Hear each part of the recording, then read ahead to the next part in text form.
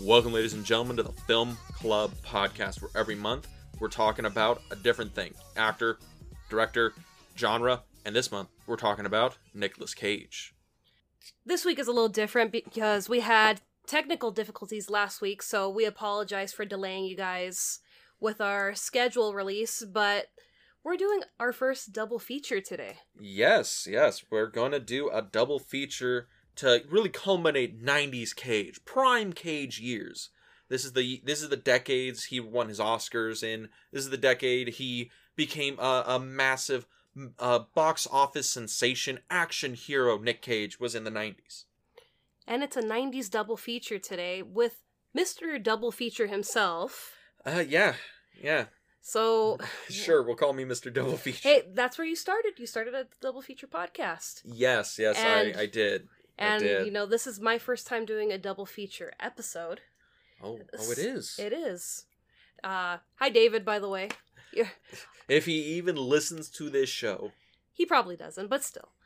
So we're doing our first 90s double feature episode today, and we are talking about what movies?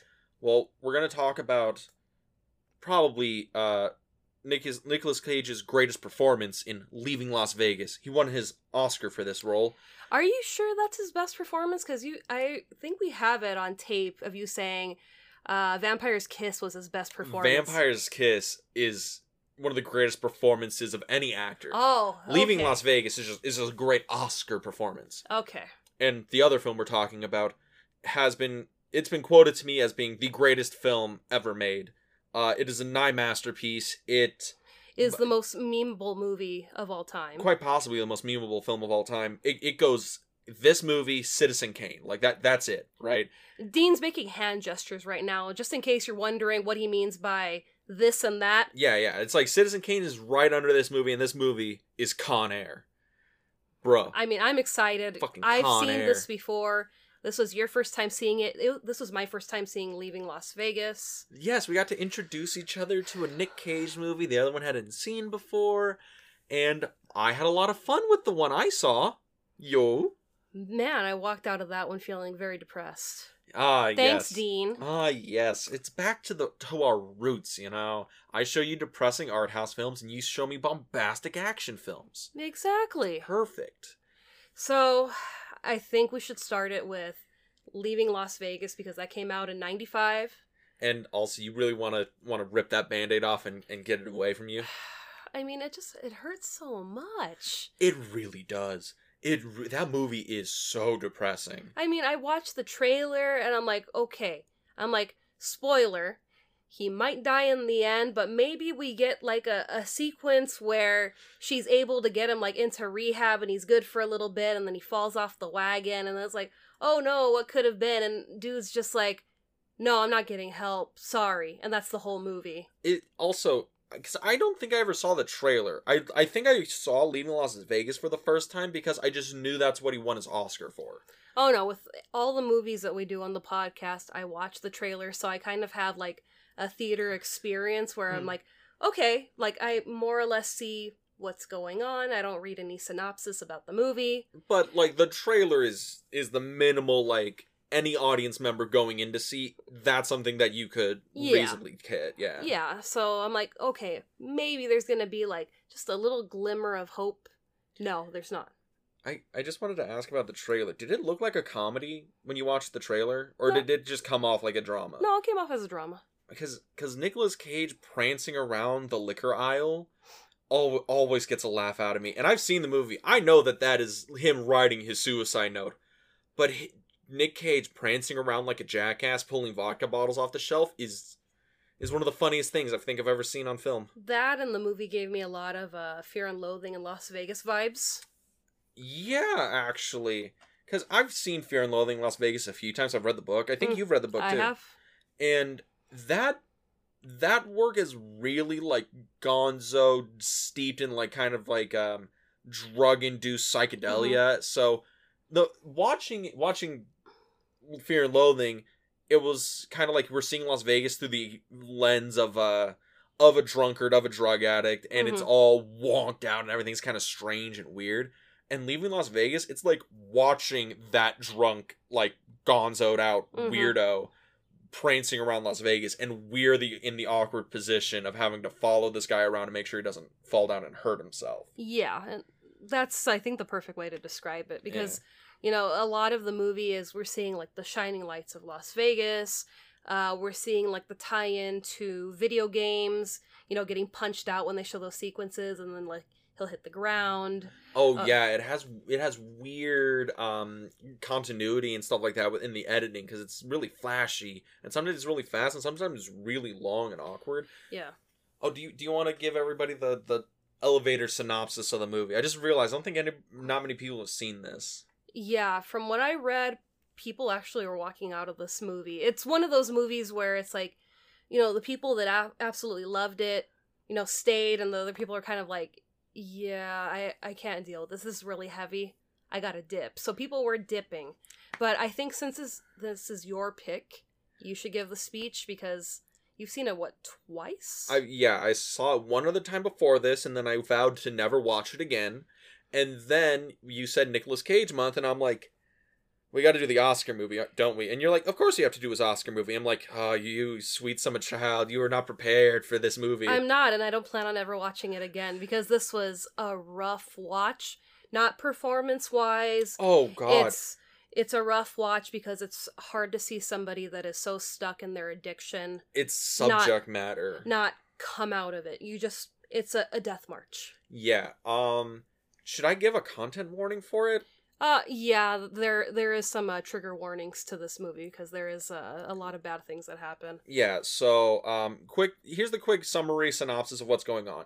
So, Nicolas Cage plays a failed screenwriter, Ben Sanderson, who, after being fired from his Hollywood job and his wife divorces him and takes away his son because of his drinking, he resolves to go to Las Vegas with his severance check and basically drink himself to death. Mm-hmm. And while he's there, he runs into Sarah, who is a prostitute, and they form this kind of codependent relationship. It's very strange, because they both completely understand the other one's flaw. He's a fall down drunk, mm-hmm. and she is a lady of the night who really kind of enjoys being the mm-hmm. lady of the night. And they are like, I acknowledge what you are doing is bad for you, but I won't change you, because then you wouldn't be you. Yeah. And they form this really kind of, I almost want to say kind of a sweet romance, but we see Ben spiral more and more into him realizing his goal of drinking himself to death, mm-hmm. and Sarah spiraling and understanding that her being a prostitute is a very, not only dangerous proposition, but an incredibly abusive profession to be in. Yeah. And if you are going to watch this movie, the trigger warnings are in order. You will see raging alcoholism. Mm-hmm. He is Nicolas Cage won an Oscar for this performance because he is the greatest on-screen drunk, and it's not funny. No. It's really depressing. No. You will see Sarah engaging in prostitution in both consensual ways and non-consensual ways. There is a gang rape in this movie, and it's very violent. Yes, you don't see a lot of physical stuff, but the implication and the camera work is very, very off-putting. And at the end of the movie, spoiler warning, if you made it this far, you see her have sex with Ben, and then he dies, right after. Yeah. It is a gut-wrenching ending of a film. Mm-hmm. This movie is a difficult movie to watch. It's really, really, kind of vile and fucked up in a lot of ways. And this movie is a goddamn masterpiece. It's a masterpiece of acting. Nicolas Cage is on another fucking level in this movie. Yeah. So, where should we start with leaving Las Vegas? So, I think, okay. I want to just open with Nick Cage. Yeah. Because, again, he's the only person that won an Oscar for this movie. Mm-hmm. Everybody else was nominated. Elizabeth Shue was nominated. She plays Sarah. I think Julian Sands was nominated for supporting actor. Mm-hmm. The director was nominated. I think it was nominated for best adapted screenplay. But he's the only one that took the gold. He's the only one that took the gold. And I just want to know, watching Nick Cage play Ben Sanderson, what makes him different than other movie drunks? Well, it's probably like what you said, that there was no comedy to it. Because, I mean, you see a lot of drunk people in movies, and it's kind of like the comedic, relief where they come in and they're stumbling or they knock somebody down, and it's like, oh, okay, it's not such a tense situation anymore. It's like, okay, I just saw him, pound a bottle, and now he's drinking and driving, and now he's drinking even more, and now he's passed out on the ground, but he's crawling to go drink some more. It's like, yeah, this movie isn't going to be funny by any stretch of the imagination. It's just going to keep getting more and more horrific. Yeah, and it's the thing where, because I watched Who's Afraid of Virginia Woolf not too long ago, and they drink a lot in that movie. They make a point that they're pouring booze down their throats, but that kind of drunkenness is like, oh, we're drunk, but it's just so we can spew words at each other because we're angry. Yeah. With this, the way he's drinking, it is a very convincing kind of drunk. And he doesn't get eloquent. He doesn't get, funny. He becomes obnoxious. But he drinks so violently, too, where it's just, he's taking the entire bottle in one serving. And you're just thinking, my God, his heart is just gonna burst from all this alcohol running through his blood. And it's just like, he just keeps going. Oh, yeah. I mean, I think the part of the movie where you realize that, okay, because I think up to a certain point in the movie, you're like, okay, yeah, he's a hard alcoholic, but this is a movie.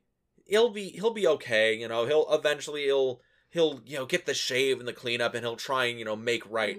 And then you kind of realize that this is not that kind of movie when he wakes up with the shakes. Yeah. And he has to make himself a screwdriver by just pouring a straight bottle of vodka into a jug of orange juice. And it's like 90% vodka, 10% orange juice, and he's just chugging it to try and stop the shakes. Yeah, that was rough to watch. I mean, that's what I was thinking. I'm like, he's probably going to die trying to make the screwdriver. But I'm like, no. I'm like, he's fine. You checked how long you had left in the movie. Like, I got another hour of this? Pretty much. I was just like, because, I mean, he's so drunk that I'm like, anything could happen. He stumbles into the street. He falls through a table. He gets into a bar fight. So I'm like, okay, this is it. This is when it happens. And it's like, okay, no. What else is he gonna do, apart from drinking more? But I was like, what else is gonna happen that ultimately leads to his demise? And it's him finally knowing, okay, it's probably gonna be tonight that is my last night. I need you here with me. Yeah. And, because I've seen people who are hard drinkers, I mean, but how would you even qualify Ben Sanderson as a character in his level of boozing? Because he makes a comment early in the film, he's not sure if his wife left him because of his drinking, or his wife left him and then he started drinking. Yeah. And I'm looking at him, and this is a guy who is probably marathoning vodka bottles. Yeah. Because he tries to sign a check at the bank, and he can't. He can't. He's shaking so hard. He looks very sick. And I don't know. It's like, I want to call him violently alcoholic, not because he's violent, but it's just the way that he consumes his alcohol is very violent. Like when you see a newborn animal and they just they get the food or the milk and they are just so aggressive with this is mine. That's kind of how he comes across. I have to have every last drop and it's got to be all at the same time.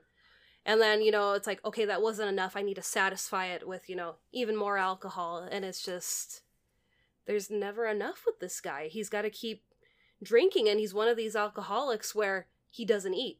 Yeah, I saw that. I noticed it when I watched the movie, is he never eats anything, doesn't eat, rice. He'll, they're having a spaghetti dinner, and he can't put the food in his mouth. And that's the thing with guys who are aggressive alcoholics, where they either, one, forget to eat, or they don't eat because they know they can't keep it down. Yeah. And he's the kind of guy who, I don't think he's probably, because I think the timeline of the movie is he's in Vegas for a couple of weeks, 2-3 weeks, something like that. Yeah, I wasn't sure if this was weeks or a month, but it was just because I feel like they kind of did this in a way where, we're kind of in his shoes, so it's very I don't know what day it is. All it's like, okay, well, sun's up now. Okay, now it's dark.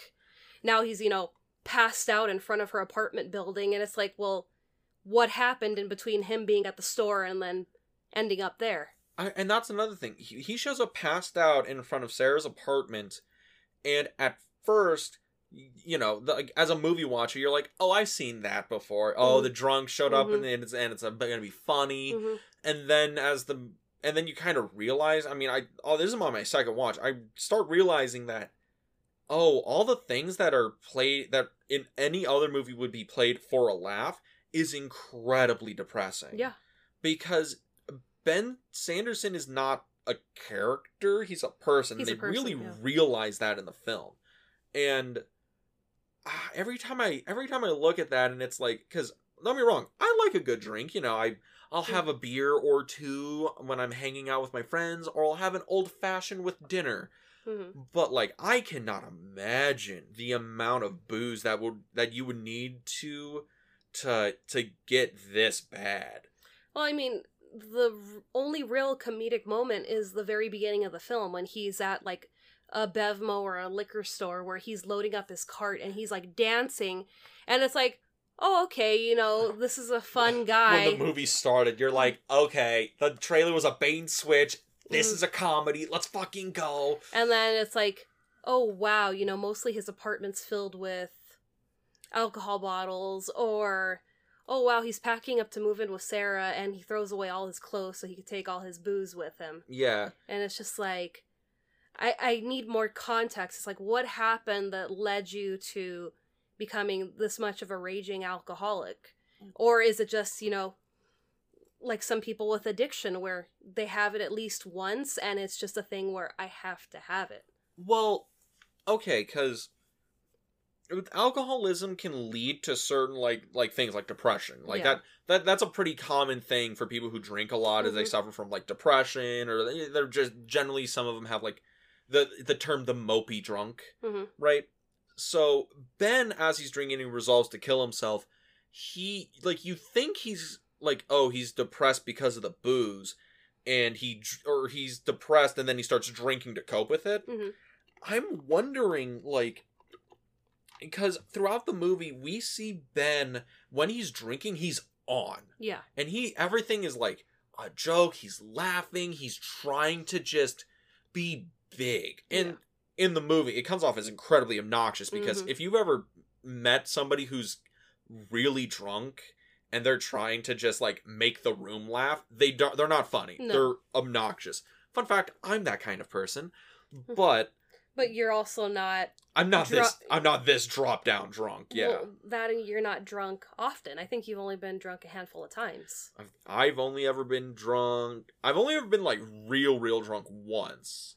Yeah, and that was for somebody's birthday party. But this is his everyday 24 hours a day life. He's got to be drinking. Yeah. And I mean, we see that with the spaghetti dinner. He's, kind of like swirling it around and coming up with excuses why he can't eat it. And then we pull to the wide shot and he has like 5 empty glasses around him. That, and we show him finishing up one of the glasses, and I mean, he's chugging it like there's no tomorrow. Mm-hmm. Well, I wanted to get back to the thing that I made mention of with like the mopey drunk.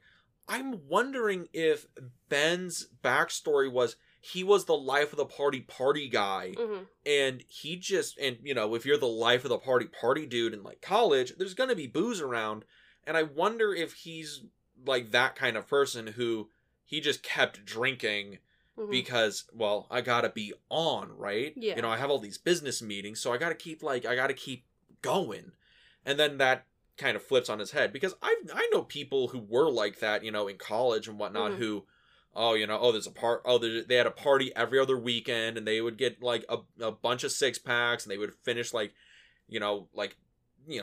beers, have a bunch of shots, and they'd be, ready to go. But you got to think, like, you do that all the time, it catches up with you. Yeah. And I think Ben was like that. What is your fantasy backstory for Ben the drunk? I mean, I've been trying to think it over because I just watched this movie like a couple of hours ago, so it's very fresh. I would love more context, but I keep thinking, maybe it's because of his previous relationship. You know, I don't know if she left because I was drinking, or if because she left it caused me to drink. It's like, no, I have a feeling you probably picked up the drinking and it was just too much for her. Yeah. And now it's like, I'm kind of pissed off at myself, but I'm pissed off at her even more for leaving me, so I'm gonna really, really drink to show her and kill myself because I can't get her back, and I also don't want to get clean. Well, also, it's like, that's another thing. Why does he resolve to kill himself? Because he's in a bad spot. He's a completely non-functional alcoholic. Mm-hmm. And he loses his job as like a Hollywood screenwriter. His wife and kid leave him. Mm-hmm. But like that, that's a low point. Yeah. But why do you think he resolved to kill himself like this with the booze? I mean, it could be a thing where he is just so addicted that it's the thought of life without alcohol just may be unbearable. And it's just like, you know what, I may as well go out having a really good time. Mm-hmm. Versus craving it the rest of my life and, worrying about relapses. So it's like, I could see it maybe being that way, or he's just very dramatic and, it's like, you know what, I am devastated by the loss. Nick Cage being dramatic? I know, right? It's uncalled for. Who would do such a thing? But I think it could be, it's just way too much to deal with, and I can't deal with a life where my wife isn't there anymore. I don't get to see my child, every day like I used to. Maybe I'm just better off gone. I mean, I can definitely see that perspective, but I think it's the end of the movie, or I think it's when he and Sarah meet up for the first time, and he says there's only one rule: never, ever tell me to stop drinking. Yeah. And I think that's him. I think he identifies as a drunk. Mm-hmm. I think his life, his personality, I think he just sees, I think there was a moment, his wife leaves him, he loses his job, and he kind of looks at his life, and he has that realization that I am an alcoholic, I am a drunk, that is who I am. As a foundation of my being is I am a drunk. Yeah. And he's like, I am at a place where I don't want to live anymore, and I'm going to kill myself, but as a drunk, the only way to do that is to just drink myself to death, because that would be him living exactly the way as is expected of him. Yeah. And I think it's just him trying to fulfill his own, like, fulfill everyone's expectations of him. Yeah. Because I think the beginning of the movie, when he goes to one of his Hollywood friends and asks him for some cash, they're like, look, I know what you're going to do with this, just don't drink it here. As they hand him like $100. Yeah. Because they know exactly what it's for. I think that's him at this point where everyone already knows what he's going to do. And I think after that, Ben realizes, no, I don't know why I lie to these people. I am an alcoholic. I am a drunk. Yeah, I'm just going to go be honest. I'm going to move to Las Vegas where I could... It's the city of sin. City of sin, and I could, walk up and down the strip and drink, and no one's gonna stop me for drinking in public, and I'm just gonna drink myself away, which he does. Yeah. And I think that's really like the heart of Ben, the character. But let's talk about Sarah. Yeah. Because, this is the Nicolas Cage show, and he is above and beyond the Call of Duty in his work. But then we have Elizabeth Shue playing Sarah. Elizabeth Shue playing Shara, and she does great work in this. She does. I really, honestly, when I was watching it, because I don't remember Elizabeth Shue in a lot of movies. When I was watching it, I kept looking at her and like, I know you from other things, and it was just driving me crazy because I couldn't, put my finger on it of, I've seen you in this, so I looked her up on IMDb. And the first thing that popped up was Adventures in Babysitting. She's the babysitter. And I'm like, that's where I know you. So, to see the range of, this babysitter trying to keep the kids alive and get them back safe. To Vegas prostitute. Vegas prostitute, where, she kind of loves that this is her career, because to her, it is a career. And she knows how to work the system.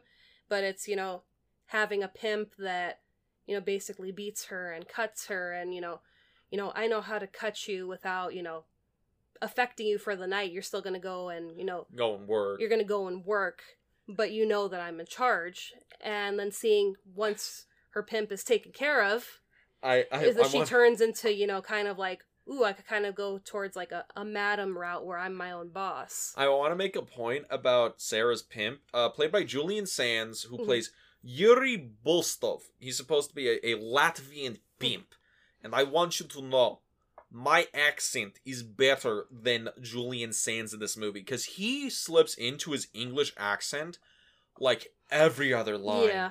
And it's like the only part of this movie that's actually like, okay, that's a little sloppy right there. Yeah. But granted, he's dead like in the first 30 minutes of the movie. Yeah, he doesn't make it long. Yeah, but it's one of those things where I'm watching the movie and I'm like, oh my god, oh, Sarah, she's about to get beaten by this guy, and he's this Latvian pimp. And then he goes and he's like, Sarah, I can't understand why you have to be like that. And he just goes into a totally different accent halfway through a line read. And I'm like, son of a bitch! Why? You're ruining her moment. That's why she didn't win the Oscar. But, no. I mean, she put on a great performance. I mean, seeing the two of them together, Ben and Sarah, how toxic they are on their own. Which is weird, because would you describe their relationship as toxic? Yeah. Really? I mean, yeah, because, I mean, sure, they're happy together, but, you should strive for your partner to do better for themselves. And, you've got Ben falling down drunk, or, he's laying out drunk in front of her apartment building, and she's just like, oh, that's just Ben, don't worry, landlords, it's cool, he's a friend of mine, get up, I have presents for you, come on, let's go. And her still going out every night and selling herself, and Ben being, well, should I act like, a jealous boyfriend and follow you around and make sure you're okay? And it's, no, I got this, I'll come home and I'll see you for breakfast in a few hours. But here's the thing, I understand, you want the best for the other one, but their baseline of the relationship is, I 100% accept you for who you are, no caveat. Yeah, you're an alcoholic. Yeah, I'm a prostitute. But as a baseline, I 100% accept who you are as a person. And the relationship is built off of that. Yeah, I mean, that's great, but it's still toxic. I think it might just be like my idea of like the toxicity of the relationship. Because the toxicity is they're bad for each other. But I don't know if they're bad to each other or for each other.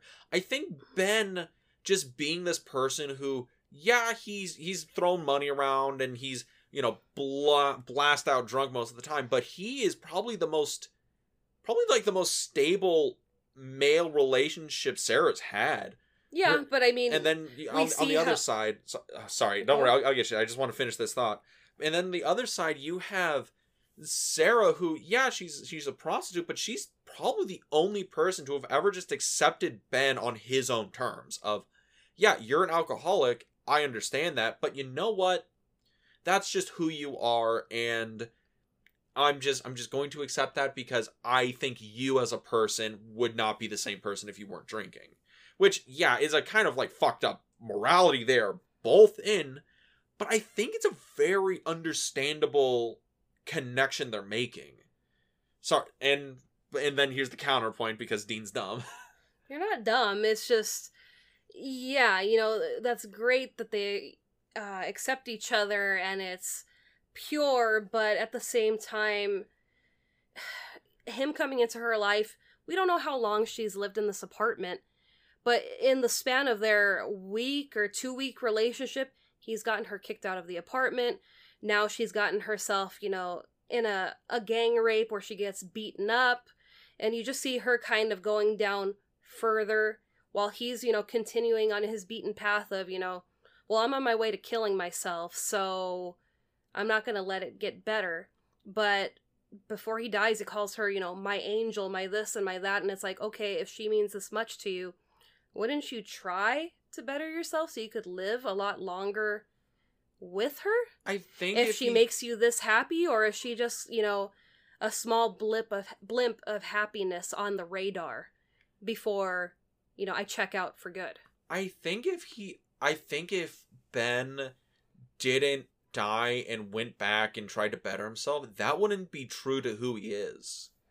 I know it's the most like hand wavy bullshit, but I think him as a character, if he doesn't die at the end and drink himself to the end, and he tries to just not be who he is, then I don't think that's true to who like his character is. I don't think the story works if Ben tries to better himself, because if he does better himself, then that's not Ben anymore. That's somebody else. We only know the context of Ben as the crippled alcoholic, or blackout drunk Ben. That's the context of who we have him as a person. So if he's not like that, then us as the audience, that's a different character. Yeah, but he's just a boring screenwriter who's in a messy divorce. Yeah, but I mean, with him ultimately dying and getting basically what he wants, he drinks himself to death, and he finds love right before. What about her? She's not gonna, drink herself to death or kill herself. She's gonna go on living the rest of her life with basically the one that got away, because right off the bat... How does the saying go? It is better to have loved than lost than to never loved at all. I think that's kind of Sarah's... Granted, it's the short stick of the story, but that's kind of where Sarah is. Yeah. Maybe it's a thing where, seeing Ben's downward spiral, maybe she's... I actually don't know. I actually don't know how Sarah's story turns out after the movie. That's why it's like, does she go back to, working the streets? Does this kind of, make her go clean? Instead of having to deal with, the possibility of, getting beaten up while on the job. Because, I imagine she can only do this for so long before the eventuality of what being a prostitute entails. Yeah, she might be killed. Illness, anything could happen. One of the worst case scenarios, she does this well into her 40s, and then she realizes... this kind of lifestyle does not lead to a retirement option. No. So that's why it's like, what's the next step for her? But it's a movie. We don't know. We only know what happens in between the credits and the opening. And I think that's the best part about it, is because I am so invested in Sarah as a character. That speculation is infinite to me. And I think that's the best part about this movie. I think it's wonderful. We open with Ben, this drop down drunk, who makes this true human connection with Sarah, this prostitute, and the credits end, Ben's dead and Sarah's still alive, and I'm just like, what happens to her? I'm like, I was in this world of pain and misery and sadness, and the credits roll, and I'm like, I kind of don't want to leave, because this is some misery porn, but god damn it, it's well crafted. Yeah. I think that's a thing we could both endorse about this movie. It is a well crafted film, well crafted performance. It is. And it makes you feel it. There's so much emotion in this movie, and it's like you want them both to do better and have, the happily ever after moment where they ride off into the sunset, and it's not that kind of story. It's not that kind of story. It's not that kind of movie. We see him take his last breath. He doesn't die alone. And I think maybe that's kind of something that he wasn't looking for. I think, the plan is I'm going to drink myself to death, but this was an added bonus that I wasn't alone when I passed.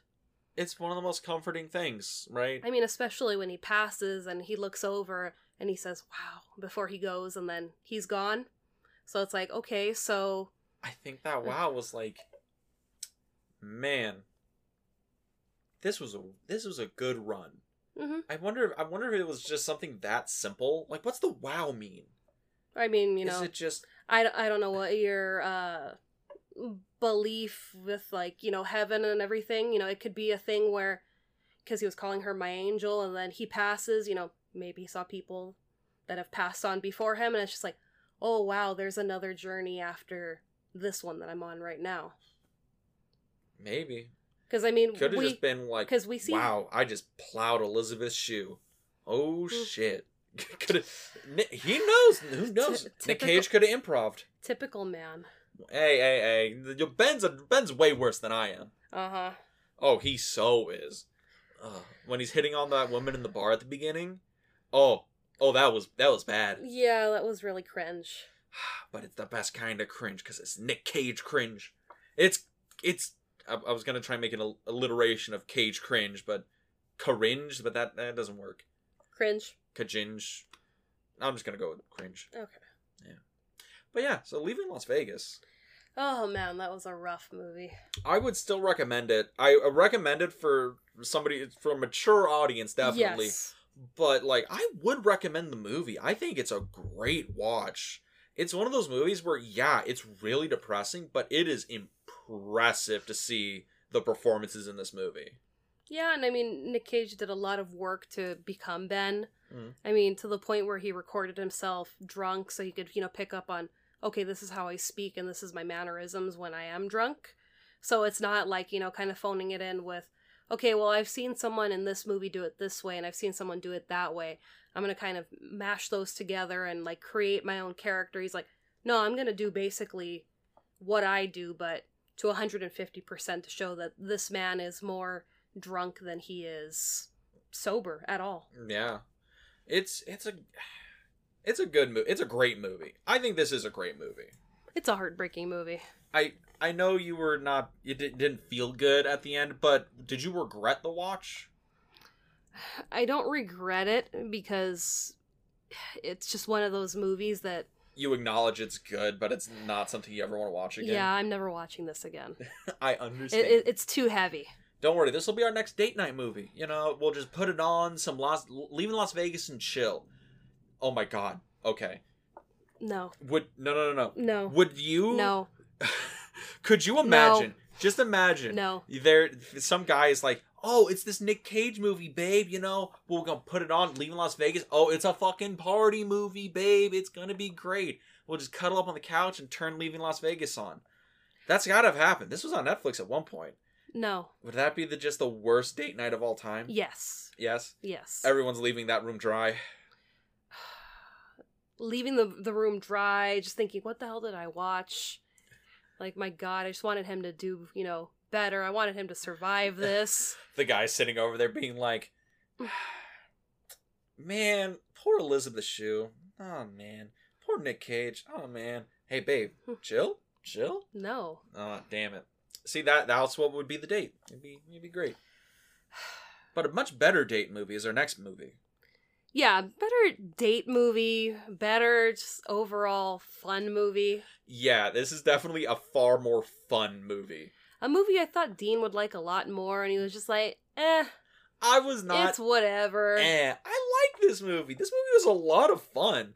Like, don't get me wrong, it's not the 1999 cinematic classic that is The Mummy, but yes, it's pretty good. Like, I would definitely put this on and have a couple of brewskis with the boys, because what accent was that? I don't really know. I got a lot of family in the Midwest, and sometimes they say brewskis with the boys.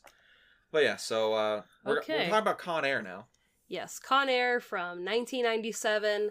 This is action star Nick Cage. Yes, he had the back-to-back release of Con Air and Face Off, and then I think The Rock was a year after? I think so. Yeah, it was a year before or after this. Like, he had a trilogy of action films. Yeah, we were very young when these movies came out. Very.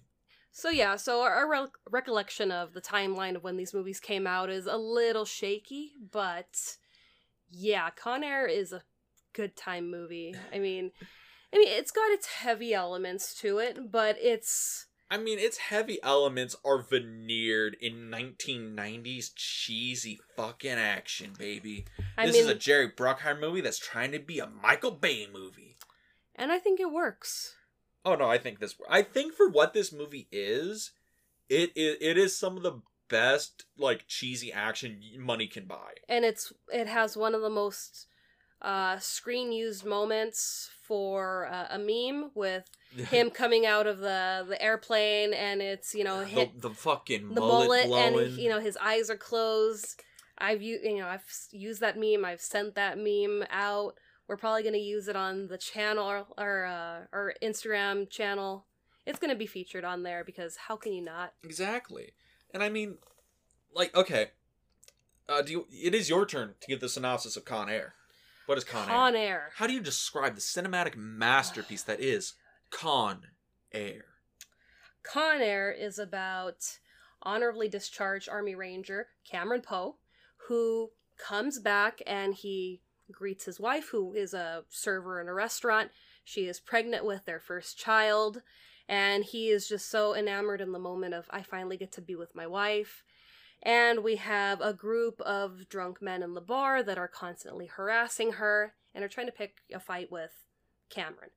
And, you know, her telling him, you've got a past, you're above this, which kind of intrigues us to, well, who was Cameron before the Rangers? Ooh, somebody read Save the Cat for this.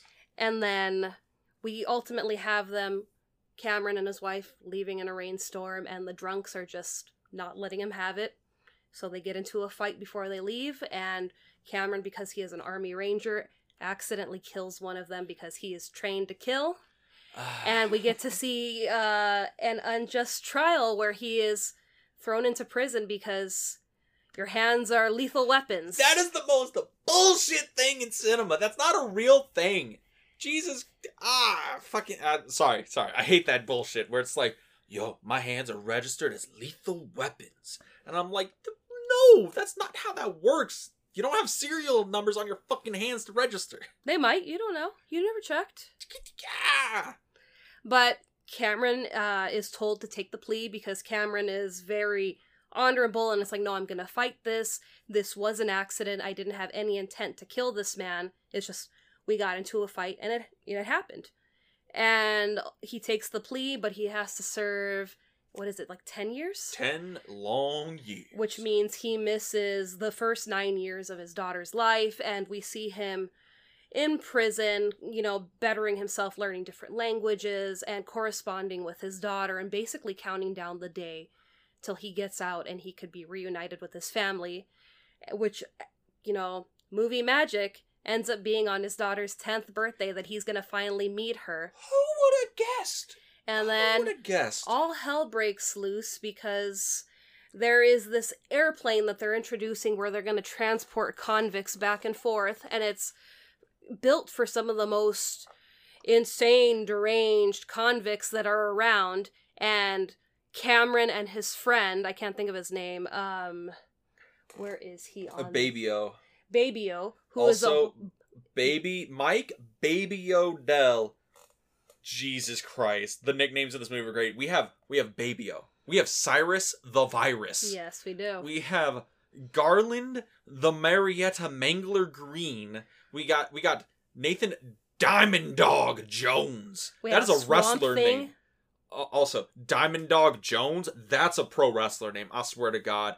Oh, also Johnny 23. Yes, we have Johnny 23. Ramon Sally Can't Dance Martinez. Johnny 23. But we have, you know, basically Cameron's best friend, who is Baby-O. They're cellmates with each other. They've gotten to know each other. So the two of them are hitching a ride with some of the most deranged killers and criminals out there. And of course, all hell is going to break loose on this flight, which ultimately is renamed Con Air. Yes, when the convicts take over that plane, this is no longer U.S. Marshal Transportation Plane Number 1. It is Con Air. Bwam! I'm waiting for the fucking 90s Juicy Fruit ad to start, where the guy the fucking snowboard just slides across screen with a guitar riff going. I would have thought Mountain Dew, but okay. Why not?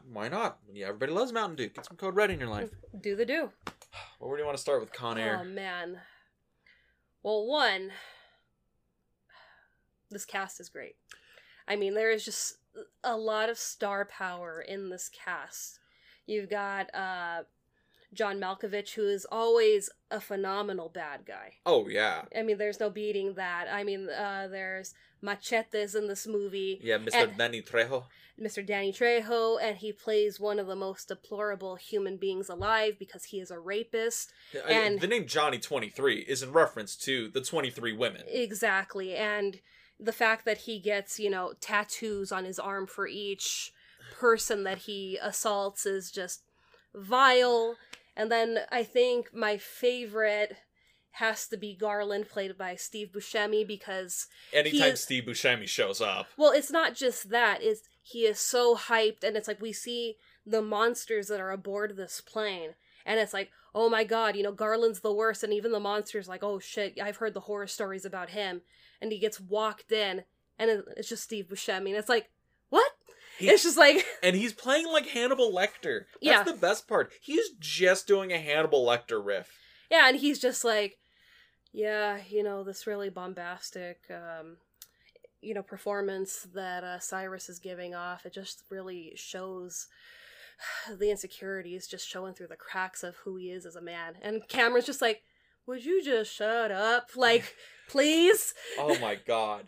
The cast in this movie is fucking insane. I didn't realize how deep it was, because it's Nick Cage, John Cusack, John Malkovich, Steve Buscemi, Vin Rames, the fucking Danny Trejo, Dave Chappelle's in this movie. When Dave Chappelle showed up in this movie, did you lose it? I almost shit myself. I'm like, Dave Chappelle's in this movie? Mm-hmm. Oh shit! And a lot of his dialogue was stuff that he came up with on the spot. I was wondering why it was funny. Jesus Christ. But I mean, it is insane how many people in this movie. I mean, when Diamond Dog Jones comes out, I know him from Dawn of the Dead. Vin Rames? Yeah, and I was just like, holy shit. I'm like, I know you as, the big hulking cop. You're someone that, if I'm in a bind, I'd want to be hiding behind you, because you got your shit together. But in this movie, it's like, oh no, he beat somebody to death right on the plane. I'm like, yeah, we're good. Like, you're like, not backing out of that one. Like, yeah, you're kind of terrifying. Oh, and I think that's an awesome thing, because this, I think, going in, I thought this is going to be the Nick Cage movie. It's a Nick Cage action movie. Mm-hmm. This is the Nick Cage movie. And then watching, I'm like, this is like an ensemble piece. Yeah. Like, John Malkovich is, like, yeah, he's noted that he's like, this was not his favorite performance. He was like, he kind of thought this was a little beneath him, but he doesn't show it on screen. He's given it his all. Steve Buscemi is doing a great serial killer.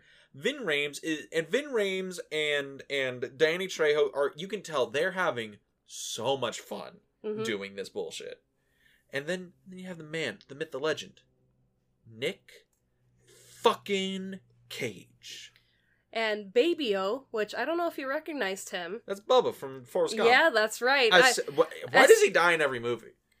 But he doesn't die in this movie. He survives. Also, I want that to be noted. That was a bait and switch, because Nick Cage, Cameron Poe, is holding Baby-O, fucking Bubba, exactly like Forrest holds him in Vietnam. And I'm like, is this happening? Don't tell me Bubba dying again. No. I'm not ready for that. No, Jerry Bruckheimer's like, no, we're gonna let Baby-O live in this movie. And I mean, I love that we start the movie off, on base. And they have the soldiers repeating, you never leave a man behind. And that is Poe in this movie, because he could have gotten out a couple of times and just booked it to get back to his family. And he was like, you know what? Baby-O, who suffers from diabetes, he needs his shot. He needs his insulin, and he is soon, going to be in shock. And it's this thing of, I can't leave a good man behind. And it's just, it shows the tenacity, the honor, and the character that is Poe, and just how he's able to outsmart, this gang of insane people. Yeah. Because it's, the inmates taking over the asylum. And it's, cops and other inmates are being, murdered in front of everybody, in front of the camera. And it's just like, holy shit. I mean, they could just bring down the plane and that's the end of the movie. But it's like, no, Cyrus has somebody that knows how to fly a plane. And I mean, just seeing how vast his plan is. It's not, okay, I concocted this plan to overtake the plane and we're gonna, go land on a private island. It's like, no, I've got layers and layers and layers of this plan. And it's just like, holy shit. Yeah. Like the amount of like weird conspiracy bullshit that's like underpinning the movie is kind of awesome. Yeah. Also, I want to point this out because we got to talk about it. Nick Cage's mullet and matching Alabama accent. Well, yeah. Because, okay, we saw Nick Cage do an Oscar-worthy performance not 2 years before the release of this film. But he cannot put on a convincing Southern accent to save his life. I was believing everything he was selling in this movie. Oh, come on. Put the bunny back in the box. He sounds like Dr. Phil. That's exactly what he sounds like. He sounds like a bad Dr. Phil. You love Dr. Phil, so what are you complaining about? Send him to the ranch, boys. But that's the thing. The ranch, knife hands. Yes, knife hands. We love Cinnamon Toast Ken. Yeah, we watch a lot of those videos when we're bored. But here's the thing. Like, his accent is so, like, it's like one of the only things about this movie where I'm like, this is a little fucking ridiculous. And then coming from the man that does a bunch of ridiculous accents all the time. I'm looking at you, Dean. It happens. But here's the thing. I'm watching the movie, and this is a movie where I have John Malkovich being the Osama bin Laden of the skies and taking over a plane, and then I have, like, Johnny 23, Danny Trejo with that fucking nickname, and then I have Dave Chappelle, and I'm like, and then an airplane explodes after sliding through the Las Vegas Strip, crashing into a hotel, and I'm like, and you think his accent's a little over the top. And you think we'd plan this out, that both movies end in Las Vegas? See, did you not just... It would have been better if we flipped it, because then it would have been like, Con Air arriving to Vegas, because that's the end. He arrives in Vegas. And then with leaving Las Vegas, it's him leaving Las Vegas. It would have a whole circle, baby. Everything's in a circle. Or he dies and leaving Las Vegas, enters a new life, boom. There you go. So, okay, so in Con Air, Poe is a reincarnation of Ben. And Poe is trying to do right by his No, wait. Oh my god, and that's how he ends up with his wife and kid again. No. Con Air is a prequel to Leaving Las Vegas. Here, listen to me. Hear me out.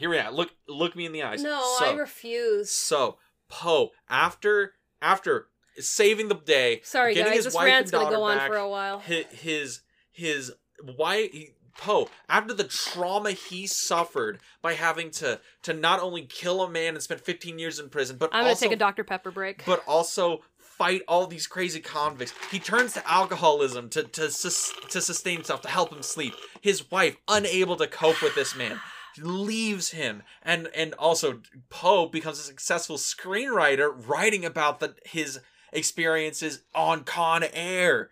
And then, oh my god, it all makes sense. Everything works. It's a taco within a taco. Con Air is a prequel to Leaving Las Vegas. You can't change my mental headcanon. You done? Yeah, I'm done. Oh, okay. I do think that works, though. I guess. I don't know. Okay. But yeah, so Con Air. You're reaching, but... But yes, Con Air. The Cagening. Why is Nick Cage so good in this movie? Because he walks in front of explosions at least 4 or 5 times in this movie. He is just like, I am the action star. I'm fighting people. I'm getting shot, but nothing phases me. I'm gonna take this bunny to my daughter, and that's all that matters. I don't care what hell I go through. I don't care if I have to crash land this plane myself. I will. I don't care if I have to be thrown around on the back of a fire truck, but I will. Because he will. Because he's Nick fucking Cage. Damn right. Damn right. But no, it's a lot of cheesy action movie stuff that you've seen over the years compiled into one movie. Mm. But I love that they keep you guessing. Just like, we end up in the airplane graveyard. And it's like... Which is such a cool set piece. And it's like, that's such a cool way to change the story because there's plenty of places to hide. You don't know who's already there on that location. It turns into a shootout instead of it just being an aerial battle. I mean, it's not even a shootout. It turns into a trap where all the good guys are trapped and all the bad guys are just, blowing things up left and right and shooting at them. And it's Nick Cage, it's Poe on his feet thinking up, okay, how can I defuse this and how can I save the people? But here's the thing. That's Poe, like, the character. We can have anybody play that. Like, this is like a Stallone role. I don't think we can have anyone play that. But that's the thing. Why is Nick Cage, the actor, so good as Poe? Is it because he knows what movie he's in and he's kind of playing it to the hilt? Is that why? Or like, he's also Nick Cage, so any movie he's in is going to be awesome by like 125% because it's Nick Cage. Nick Cage does raise the quality of every movie he's in, but it's one of those things where, like, Nick Cage is an action star. Mm-hmm. When you look at Nick Cage, because we've seen him as like the romantic supporting actor in, like, the romantic heartthrob in Moonstruck. Yeah. We see him as like the dramatic leading man in Leaving Las Vegas, and it's Nick Cage, the action star. 2 years after Leaving Las Vegas comes out, Con Air comes out.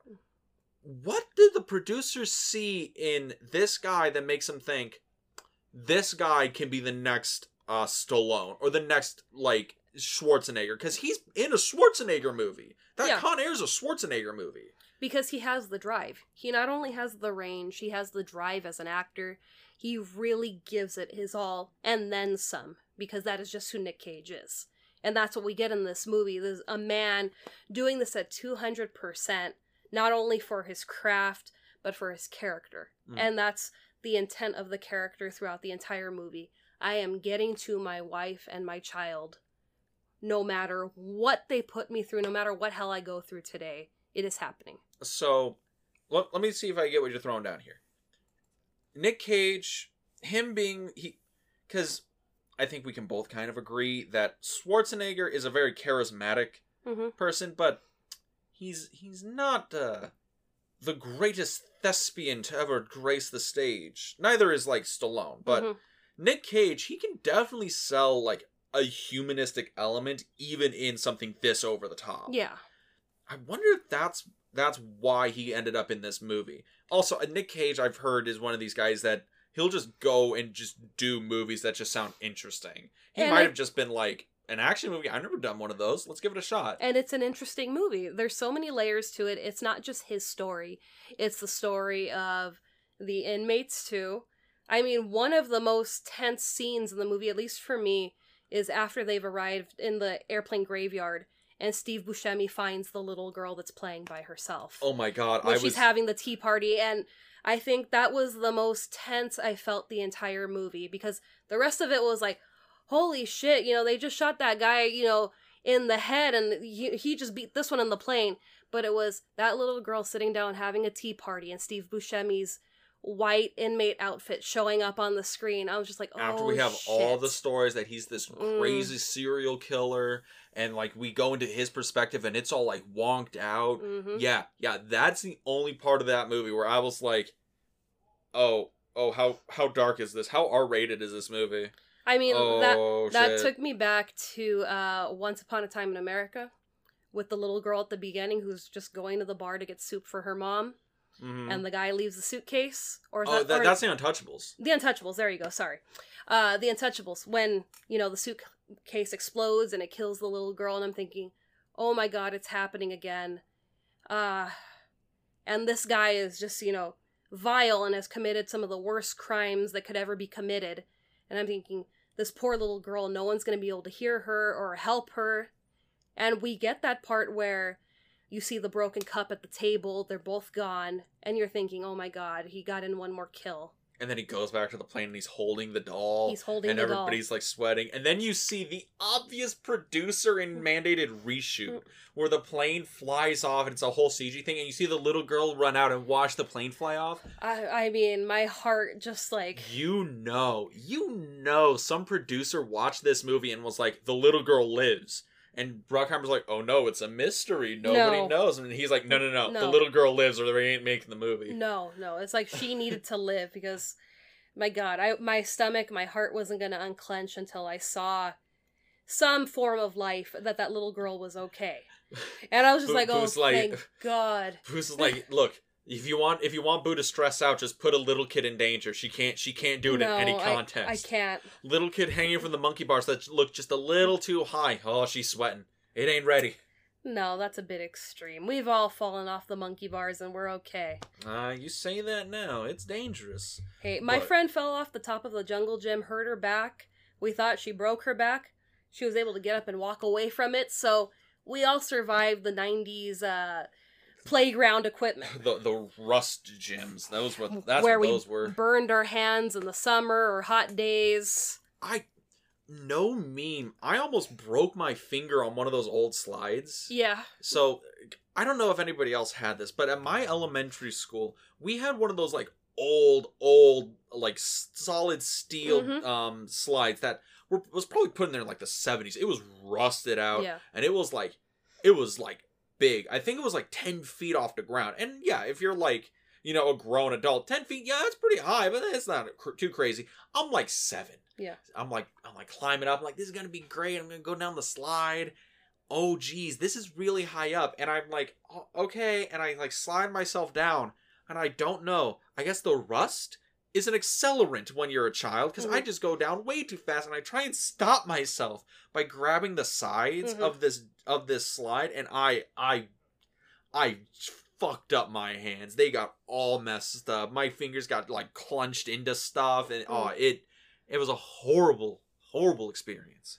Yeah, I mean, growing up, I think it was either summer or just an incredibly hot day, and all of our equipment was steel and metal too, because... And it was all shiny. All shiny, yeah, and one of my friends, she was climbing, I think, either the jungle gym or the monkey bars, and they were so hot that her skin melted off onto the metal. And, I mean, she was crying right away, and we weren't sure, and I remember we followed her to the water fountain, and I mean, there was nothing. There was just, it looked like she had marinara on her hands, and we were just like, what happened? It completely peeled the skin off, and she had casts on her hands for, like, the next year. Like, 3rd-degree burns she on did. her hands, Jesus Christ. Yeah, it was brutal to see that in person and be like, my God, like, something that's a kid's toy can do that to you. But... coming back to the movie. Con Air. And dangerous as a 90s jungle gym. Yeah, not, our trauma that we went through in the 90s, but... The 90s jungle gyms. Almost as dangerous and exciting as Con Air. Yes, and I mean... there is so much excitement in this movie because the action is just jam-packed. It doesn't stop. It doesn't stop. There's no lull. It just keeps escalating. Even after the plane crash lands on the Vegas Strip, the fighting still continues. Mm-hmm. We have the motorcycle chase right after, and I'm like, what the fuck? Oh, okay. This is the only thing I have about this movie, and I don't even know if this is like a critique that's petty or valid. But here's the thing: this movie feels like this movie comes out 97, right? I feel like somebody spent like 7 years watching every 1980s action movie and just was cherry picking all the action beats and all the stuff that was like, okay, that'll work, that's a funny line or character, and just shoved it in a blender, and that's what Con Air is. It is almost every action movie trope you could have in a movie in one functional film, which is impressive. I think it works. No, I think it does work too. It's just it's that thing is, I don't know if anything in the movie's actually original. It's all things I've seen before, but it's just impressive that it's everything I've seen before and it all works together. That's what's impressive to me about the movie. Yeah, and I mean, it's ridiculous some of the things that happen. It's like, that would never happen. But like a man going to jail for self-defense because his hands are lethal weapons. Lethal weapon hands. Or, has knife hands. Or the fight on the fire truck. Yeah, that's a little more ridiculous. Where they're, shooting fire hoses at Poe and John Cusack, who's Vance Larkin, U.S. Marshal. Vince Larkin. Vance. Dance, Lance. It's Vince, but the two of them... I was making a Grand Theft Auto reference, and no, don't worry. There's one person out there who got that Grand Theft Auto reference, and they're gonna be like, "Yeah, I played Vice City 2, homie. I got you." Is it gonna be Matt? Probably Matt. Yeah, I think Matt played Grand Theft Auto Vice City. Yeah. So I mean, that was ridiculous. But finally getting to see Cyrus lose, I think that was the cherry on top, because it had been the whole time of him getting away and basically going and hanging out on the beach and having a margarita. That was his goal. Mm-hmm. And then it turned into, oh no, I thought you were really cool, Poe. I thought you were one of us. Now I'm going to go after your daughter. and I won't stop until your daughter's dead. And now it's like, oh, now it's turned personal. We gotta, I am surprised the line, now it's personal, doesn't get uttered in this movie. That's why I had to do it, because they forgot. That is the only surprising thing about this movie, is that line is not uttered. Also, Jesus Christ, this movie is both generic and awesome at the same time. It drives me crazy. Yeah, because I'm trying to look at the cast list to see if I could find him. It's like the CIA guy, or it's the DEA agent. The DEA agent. I don't remember what his name was. It's William Sims, Agent William Sims, DEA, played by Jose Zaninga. Oh wait, no, that's the guy that goes undercover and ends up getting killed on the plane. Is that? Oh yeah, you're right. That is the guy that ends up getting killed on the plane. Don't worry, we're gonna figure it out eventually. The DEA agent that's giving John Cusack a hard time. Yeah, oh my god. I mean, I just wanted to slap him, punch him, because he is just so up his own ass. And it's like, you're getting innocent people killed because you can't just step out of your own way, your own mentality, and let someone take over and kind of, hey, I built this plane, I know how it functions, let me do it. And if I send someone in the plane with a gun, the plane could possibly explode. Nah, man, we're gonna send him in with a gun. And ultimately, his agent gets found out, gets killed. Again, I mean... That's why this movie... Somebody read Save the Cat and then wrote this movie. Because of course you need the gun. You have Larkin that figures out that they're going towards this airplane graveyard. And it's like, no, we're gonna follow the trail from the black box that was in this plane that gets placed in another plane, which is like a tour guide plane. And you see the family get in it, and they're flying over the canyons, and you got the choppers going after this plane, and they're ready to blow up this plane that's filled with just an innocent family renting it for a couple of hours. It's the thing. It's one of those things where this movie is like, hey, we watched a lot of other action movies. We're gonna sprinkle some shit in here, because I feel like, oh, they're gonna blow up the car, man. Wait, the tracker's in the wrong car. Oh no, like that shit. And it's one of these things. I really did enjoy this movie. This is such a fun movie, but it is a movie I think I feel like I've seen a million times. But you haven't. I know. It's weird. This movie is like, it's like magical. I wonder if that's why this is the greatest film ever made. Not only does it work on its own, but it's like every other movie put together. You've got a strong star who has been wronged and is still continuing to do the good thing of, being a good person instead of, kind of falling through the cracks and, well, I could do this for myself and leave the other innocent people here in danger. And also, action movie logic. He is a former Army Ranger. Oh, that means he can kill 15 men with his bare hands in a row, because exactly every character who's been in the military and in a movie obviously is a killing machine that will only do the right thing. I guess, because that's what the 80s have taught me. I guess. I mean, we see him, protect Baby-O, his best friend, basically. But we also see him protect guard Sally Bishop, who, she searches him, and then he shows her the picture of his daughter in his pocket.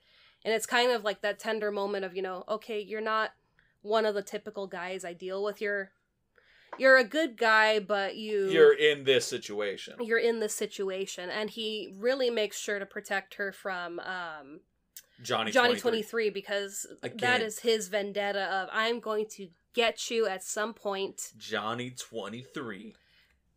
The nicknames in this movie. Everyone has a nickname. Everyone has a nickname. And he tries to get at this guard at any possible chance that he gets. And I love that in the end, when the plane crashes and Johnny 23 dies, his arm is ripped off of his body because he's cuffed. And it's the arm that has all the tattoos. And I was just like sweet karma, thank you. It's almost like the people who wrote this movie watched a lot of 80s action movies and were like, the bad guy's gotta die at the end. Also, that's in Danny Trejo's contract. If he plays a bad guy, he has to die at the end. That's in every. I realize this. That's in every Danny Trejo like contract for his movies. If he plays a bad guy, he has to die at the end. Because he's a good guy. It's like why should the bad guy get away with it? And we ultimately see that with Cyrus. He's intelligent, yes. He's maniacal, yes. He can, craft An escape like nobody's business. But seeing his head get caved in at the construction site, I was like, brava, finally, he's out of here. The movie turns into a Looney Tunes cartoon near the end. Like, I swear to God, of course his head gets...